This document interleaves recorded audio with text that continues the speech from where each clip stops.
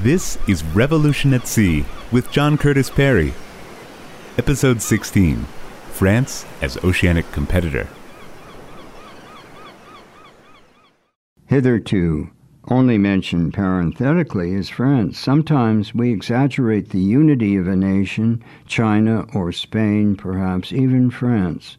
When looking for a unified France, a French entity as late as 1900, historian Eugen Weber found it slipping through his fingers into a multitude of particular Frances, all inclined to draw apart from one another and to remain unrepentantly ignorant of each other. France was a multilingual community, with only 20% of its people speaking French. Geography makes France an hexagonal state, the French sometimes say. Of relevance to our subject would be the hypothesis of Edward Fox of two Frances.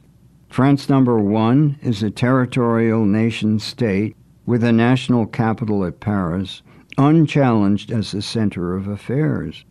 France number 1 sought wealth and power through control of territory, looking to dominate Western Europe. It reflects a deeply rooted peasant craving for land. It is continental in its orientation. France number 2 faced the ocean, on which the destiny of the modern world would be decided. France number 2 has coastline, harbors, seafarers, a substantial population mass ready for colonization on a grand scale, a mercantile network of riverine and coastal cities feeding oceanic traffic. Marseille, Toulon, Bordeaux, Nantes, Saint-Malo provide thriving seaport homes for fishermen and merchant ships. In short, all the resources for a glorious oceanic career. A peak would be achieved under Jean-Baptiste Colbert in the 17th century, one of France's greatest statesmen, with, among other talents, an oceanic vision. Colbert tried to create both a navy and a merchant marine, to build ships and seaports, especially on the Atlantic. Brest, Lorient, Rochefort, but also Sète on the Mediterranean. But he was in too much of a hurry, without a successor, and with a royal master, Louis XIV, not always sympathique. Louis's ambition was to dominate the continent, not the seas. Furthermore, France faced the handicap of two widely separated seas, the Mediterranean and the Atlantic. This made for a structural problem, two fleets, and conflicting sets of maritime interests. The maritime periphery of France became a ready focus for dissidents. French Protestants, Huguenots, clustered there, and they were much more oceanic in their orientation than were their Catholic compatriots. The religious wars caused many to flee, often people of talent, thus enriching the Netherlands and England, as well as other countries where they settled, including New Amsterdam, New York's predecessor. Ultimately, continental thinking would prevail. The French preoccupation would always be the Rhine. The land frontier has always devoured French history, Braudel would say, with the French people always distracted by the ominous threat on the frontier or by the glittering promise lying beyond it, the opportunity to become the hegemon of Europe. As Braudel says, to tell France not to fight on land was like telling it not to exist, and in any case, would Europe have allowed it to abstain? France had integrated the first large European land-based polity by the mid-1700s. The French developed a high-tech national communications network with the mechanical telegraph. It was, of course, restricted by line of sight and the range of telescopes, to good weather and to daylight, but it was the first step towards separating or liberating communications from transportation.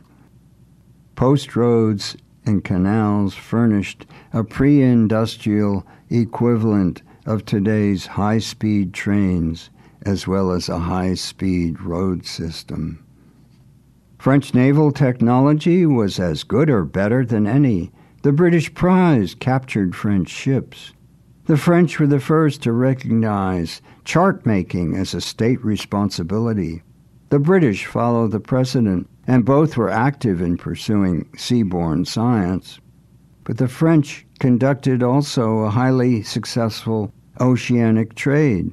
By 1789, in the outbreak of revolution, this trade was greater than that of the British. In the epic struggle with Britain by the turn of the century, in 1800, France had 27 million people, Britain only 11 million. The two were equal in per capita income, but France was more than twice as rich because of the size of its population. An incredibly productive agriculture, undergirding one of the world's greatest cuisines, nourished commerce and infrastructure.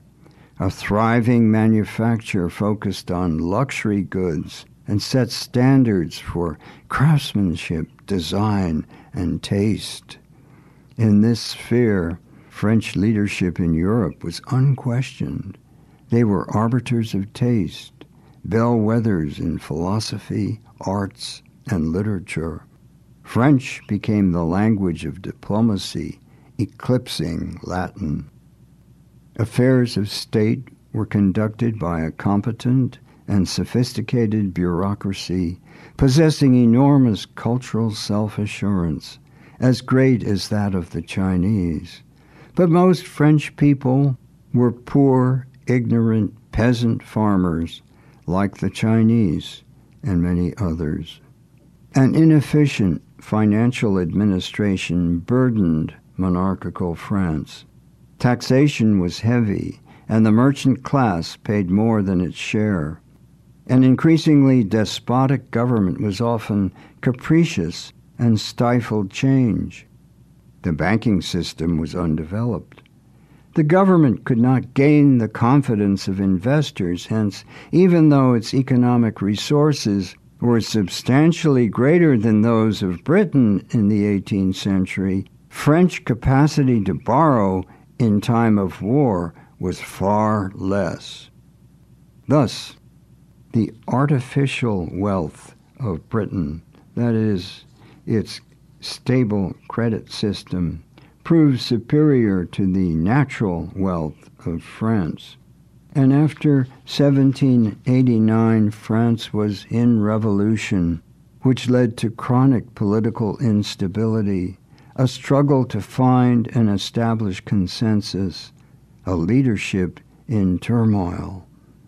This affected the Navy profoundly, since it decimated the aristocrats who dominated the officer class.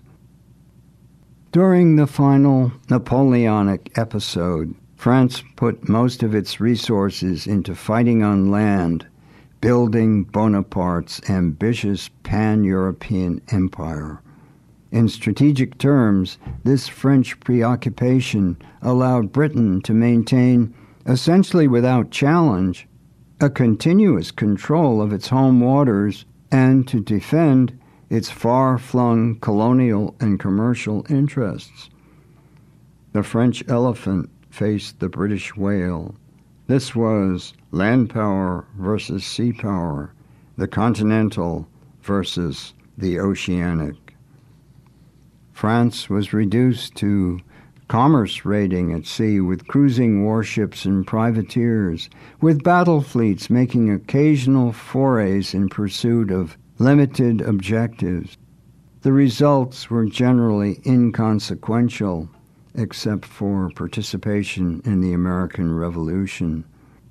Britain's Royal Navy kept the trade routes open to the flow of wealth, and Britain was not invaded despite Napoleon's hopes. The British perfected the art of the blockade. Our Navy keeps every one of our enemies bound in chains upon their own coasts, one admiral boasted. The storm-tossed warships of the Royal Navy, by sealing off the French from the world ocean, could disrupt the French oceanic trade network.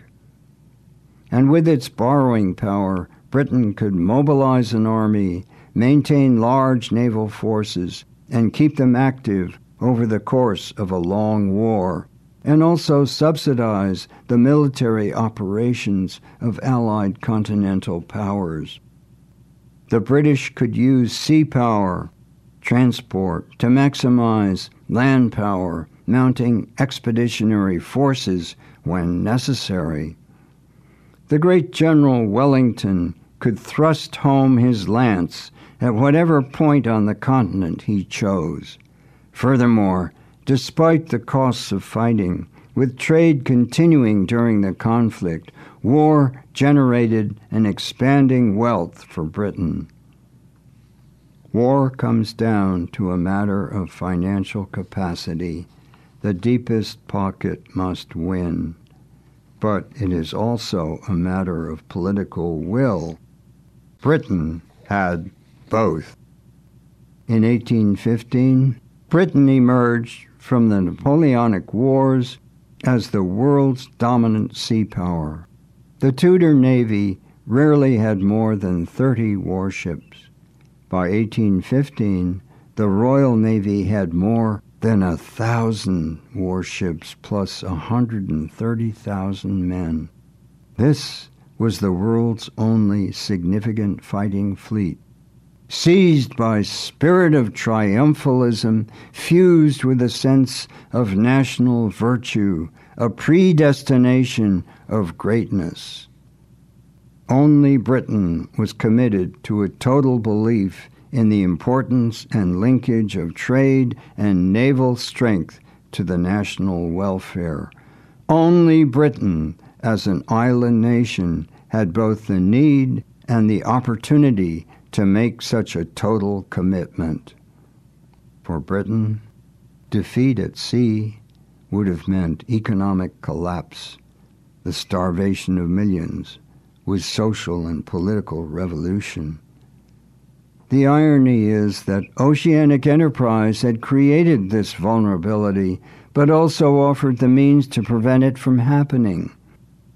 Building and maintaining the Royal Navy shaped the British state, expanding the size of government and its role in the economy, stimulating trade and production, provoking readiness for the Industrial Revolution. The British built an oceanic empire on the technology of wind and wood, based on the North Atlantic as its core, enjoying a hospitable, temperate climate like that of England, but with lands underpopulated and undeveloped. Britain lost much of this North Atlantic core at the end of the 18th century, and with abolition of the slave trade in 1807, sharply diminishing the value of the Caribbean. But Britain, being an oceanic state, having great flexibility, could now begin to build, in the 19th century, a second oceanic empire based upon a new technology of steam and iron, a triumph of manufacturing, and with a new strategic center, South Asia and the Indian Ocean.